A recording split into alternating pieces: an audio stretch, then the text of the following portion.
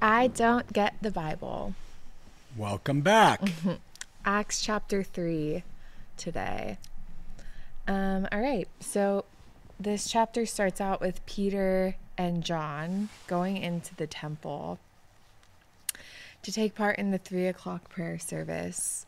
Just to start, what is the 3:00 prayer service? The Jews would pray, I think 4 times a day, could be more. And that was just the time for that one. So you could see they're still obeying the Jewish ways. Yeah, that was my follow-up. Like, why did Peter and John feel the need to be a part of that? Like, was it part of the new thing that they were doing, or do it? Yeah. No, and that's the thing. The Old Testament and the Apostolic Record, they overlap each other. So we're seeing the overlapping. These are Jews. Jesus has come. They don't know what to do. So the Holy Spirit's fallen, but they thought, let's just keep the traditions of the fathers so we don't bring the Jews into unrest. So let's go to the temple and pray. It's the 3rd hour. It just doesn't make sense even.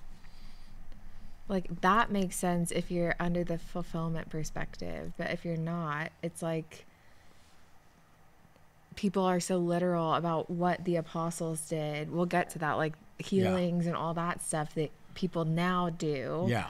But they don't do the 3:00 prayer service. I know. Yeah, right. It's pick and choose. Yeah. It's Truly. funny. So a man lame from birth is brought to the Beautiful Gate and asks Peter and John for money. Do you think he knew who Peter and John were? I don't think so. Okay. But again, he could have. My opinion is I don't think so. All right. Off to a good start.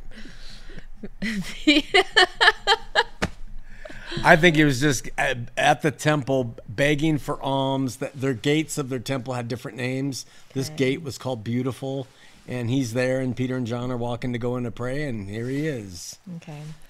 And Peter said, the guy asked Peter and John for money, and Peter said, "Look at us." And so I have a lot of questions throughout this one, but clearly this indicates that Peter and John were not of means. Yeah. Is that right? Probably. Is it true they have nothing? Because that's what Peter's going to say. Yeah. Yeah. But I think in context, what he's saying is we have nothing we can spare to give to you. Yeah. Silver or gold I do not have, but what I do have, I give you. Yeah. In the name. Yeah. Yeah. It's not that they didn't have nothing. Yeah, I know. But if you're a literalist, then you'd have to say they had nothing. Okay. I don't believe that. And so he says, "I don't have money. Get up and walk in the name of Jesus Christ." So Peter and John,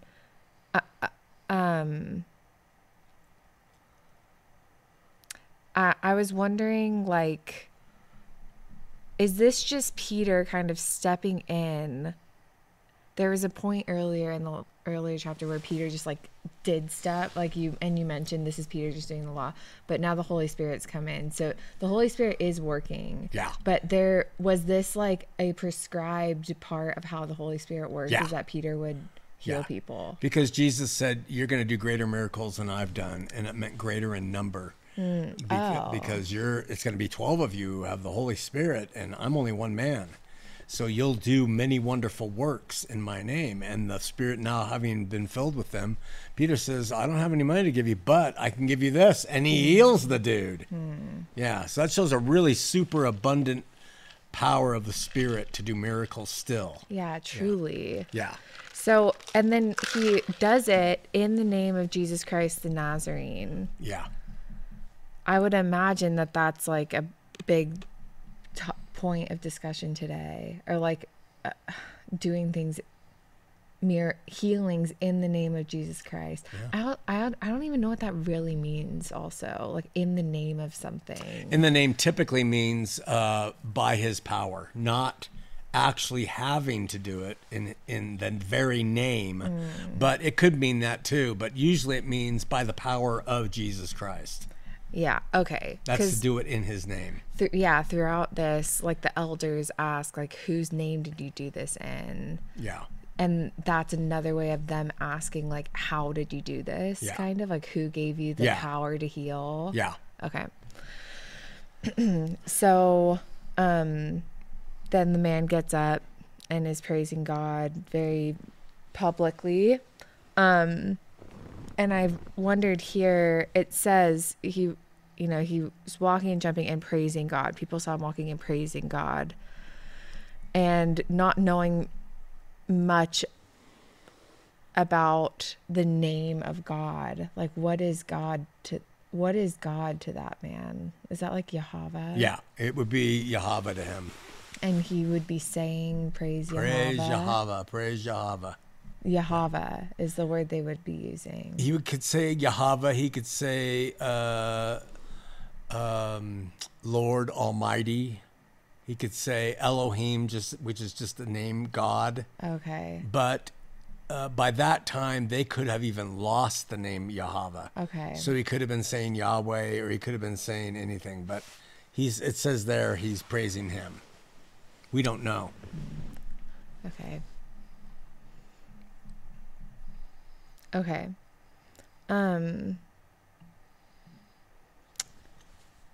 I also just took note that everything that happens in this chapter, Peter's doing, not John. And like John's quiet, but he's always mentioned. It's like Peter and John, but then Peter and the apostles. Why Peter?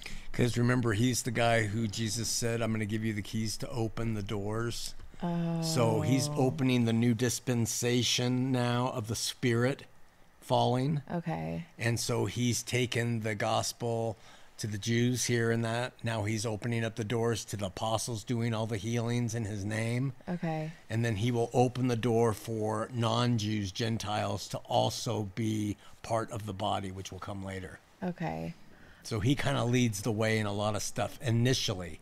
He'll disappear from sight soon. Okay. And do the others have special calls on them, or are they just kind of following Peter at this moment?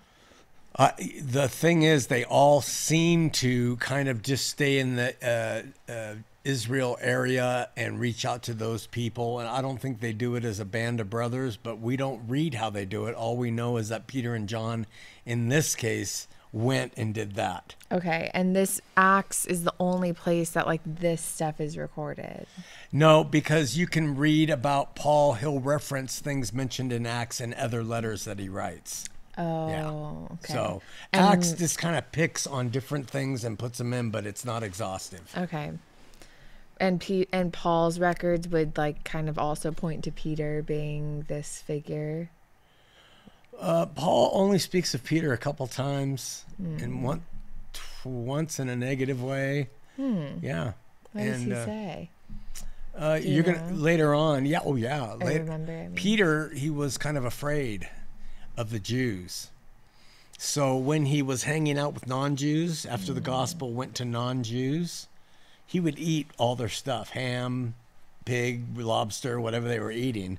But when the the leaders showed up, he would distance himself from that, and he would only eat kosher food with the Jews. Wow. And Paul confronts him publicly. Oh my God. And we'll read about it. Paul says, "Hey, Peter, what, Wow. Yeah. That's interesting. Okay. All right. So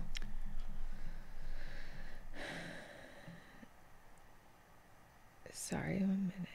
He says, so Peter's healing this man, and he says silver and to gold. other people. No, he takes the opportunity at this point to speak to the crowd.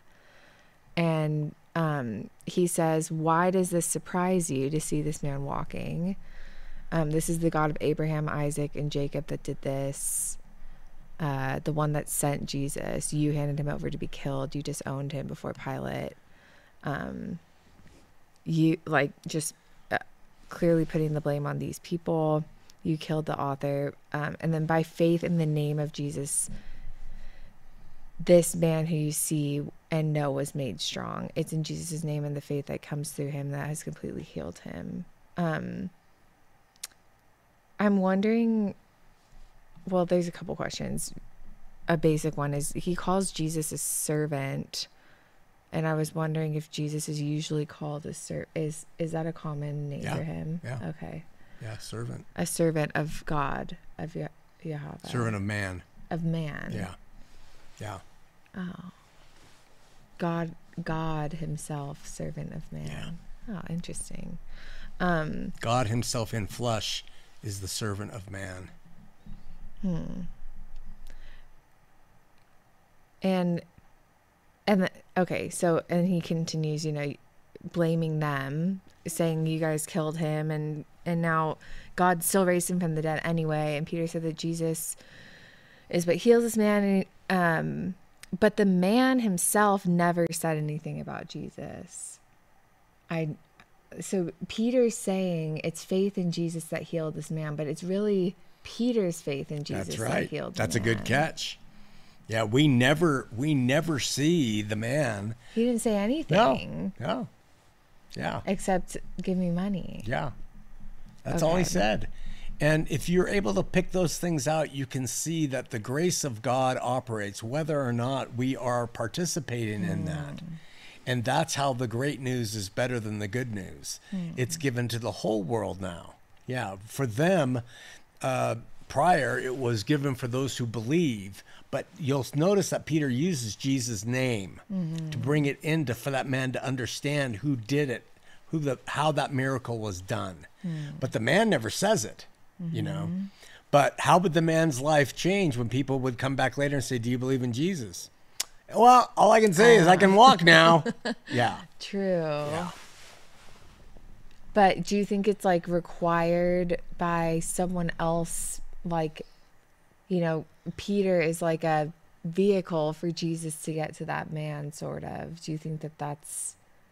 Yes, absolutely. That another person bringing Jesus... Yeah, okay. Absolutely. And that's what we do now with our lives or with our words.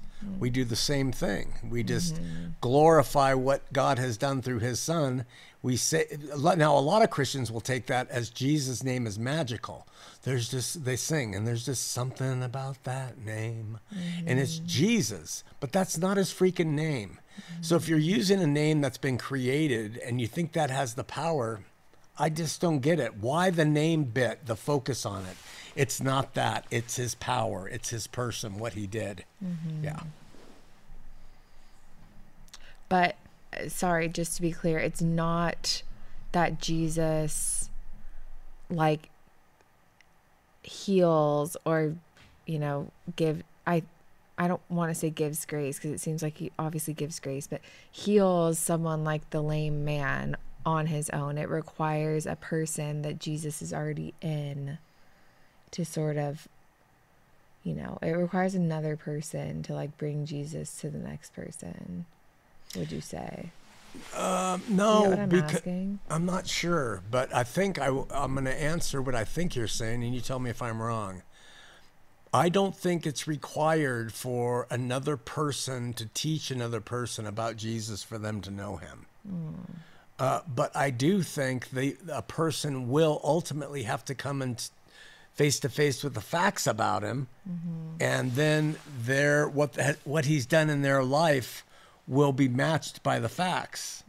So you could have a Muslim who is under the Quran, who is full of the Spirit of God and is loving. It's all because of the work of Yeshua, but he doesn't know that. He will find that out, and then all praise and honor and glory would go to him. But the victory over the world through Yeshua doesn't necessitate that you have to know him. That will come later. Most Christians go by the religious stance, no, you have to know him in order to receive him. I say that's the work of the Spirit. The work of the Spirit is to get the heart to know him.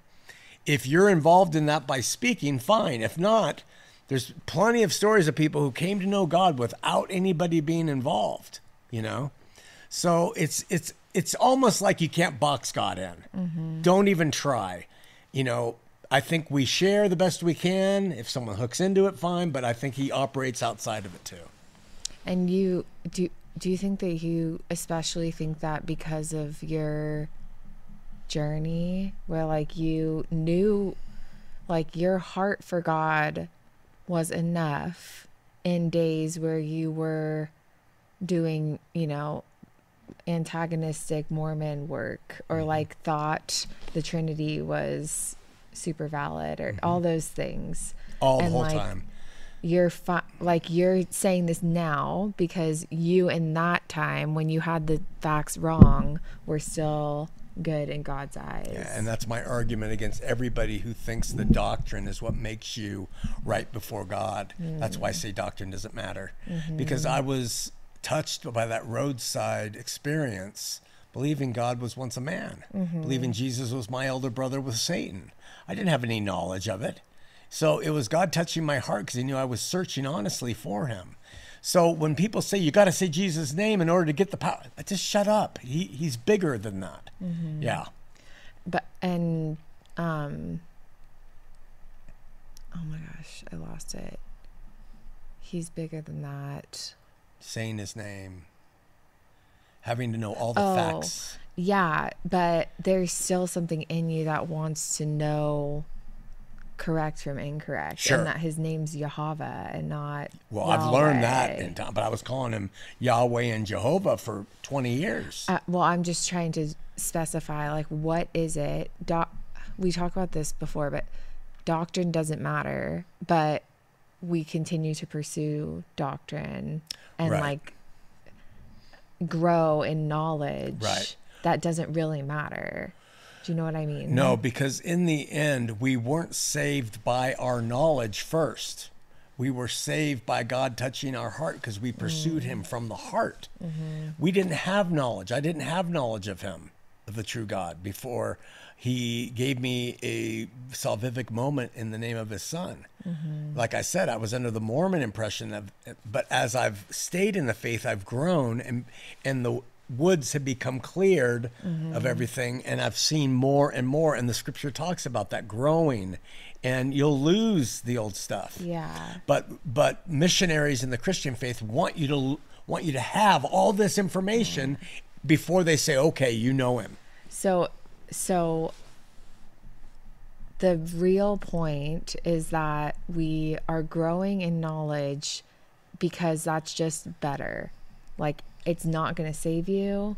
It's not giving you, like, maybe the only hole I see in this is that the knowledge in our understanding, the knowledge leads to greater love.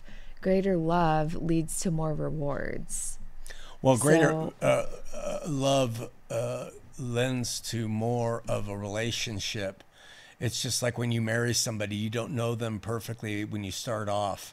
As you go on, you learn more about them and you grow in the depth of that love toward that person. So the immediate stuff isn't always even right. You could fall in love with somebody and you think they're one way, but over time you really realize who they are, for better or for worse, no pun intended. So it's kind of similar, you know, but I just do not believe that when it comes to people knowing God, that they have to have all their I's dotted and T's crossed before he says, okay, now you know me. No. Okay, so like the most staunch of Calvinists is fine Sure. in God's eyes. Sure. Because doctrines, but But if his heart isn't right and he's a religionist before he is a God from the heart, you got a problem. okay. Yeah.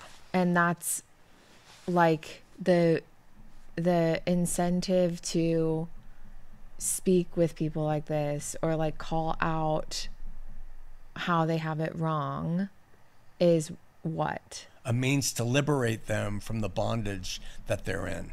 Okay. Yeah, because that's what Jesus came to do, point blank. He came to do that. We need to do that in his name. And so I don't pull back in sounding like I'm mean or something when I speak the truth, because you'll have freedom if you understand what God has done. Okay. And I'm not trying to make it liberty for them to go, and I'm not trying to put them under rules. I'm trying to show that you can be free of these things. How do you tell if the doctrine the Calvinist has, the Mormon has, the Catholic has, is really true and right? It lends to real, true love. If it's not there, then there's something wrong in the mix. Okay. And real true love is not proud. It's humble. So you look at the LDS, they're very proud with their wealth and their progress. I wonder about it. Real love does not come across angrily or punitive or judgmental or mean. I look at the Calvinists and I see what their body of doctrine does to most of their hearts. And because they're legalist, I say that isn't producing the kind of thing that the scripture says we need to have. And so then I can go to a Buddhist who claims to, and he does or she does love in that way. I'll say that's Christ in them. They just don't know it yet. You see the approach, how it's different from religion, standard religious practices? Yeah, I definitely see the approach. I'm just trying to, pin down like why even have the discussion. And it's because it's really just for them. It's for them to have a better life, literally a better life. And you have to take it in stages and steps that are responsible. And I've learned that you don't just walk up to a Calvinist and throw a bunch of stuff that they're not going to understand, and then they'll hate you, and so that's a war. So it's relationships with those people. It's not the missional outreach to go out and share the gospel, because that alienates people right off the bat. And the difference is that people that are out on missions are literally trying to, it's like afterlife versus this life. They're trying to save their afterlife and you're trying to save this life. Yeah. Would you say that's the difference? Like their afterlife is not the concern of your discussion with them. No. Well, they're getting in the afterlife what they want, in my estimation. If they want an afterlife that has some kind of connection to God with a relationship, then they'll pursue and try to seek out what is the truth of that afterlife. But if they want liberty in this life, I would talk to them about what Christ does, what he's done to bring that liberty. No more religion, no more law, no more any of that. So, like, one of the main things that I feel like I hear from people is that, or I don't know, not main, but one of the things is that there's a limit to how much we should pursue knowledge. Like there comes a point where it's insanity or, like inconsequential, like if the relationship,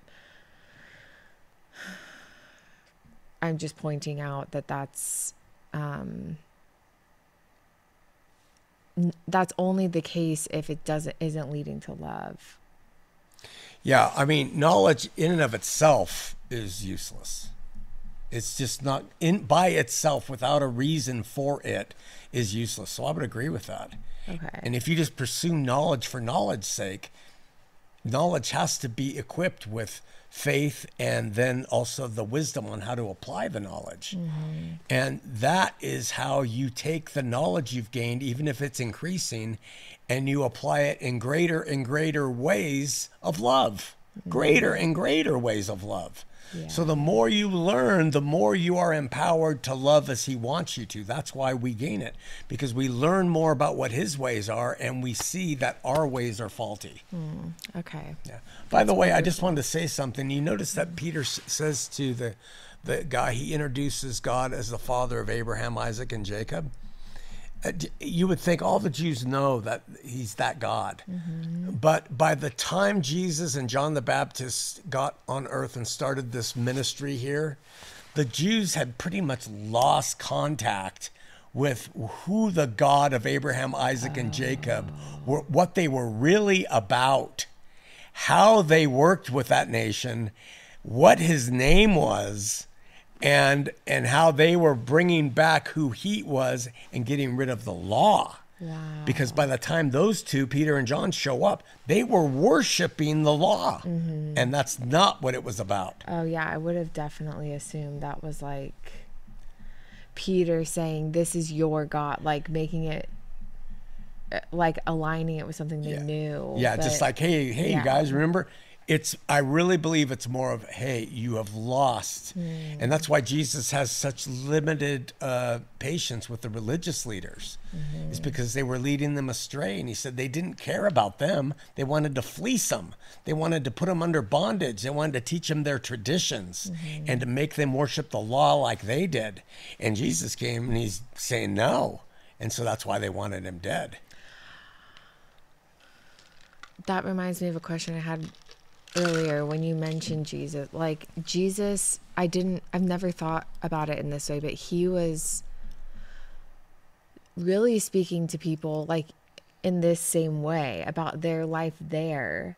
Like he was there to just take care of all of their sin. So him pointing out their sin was for no other reason but like, you're in bondage. Yeah. It wasn't like to help them be saved. No, it was always to liberate them with what he would do for them.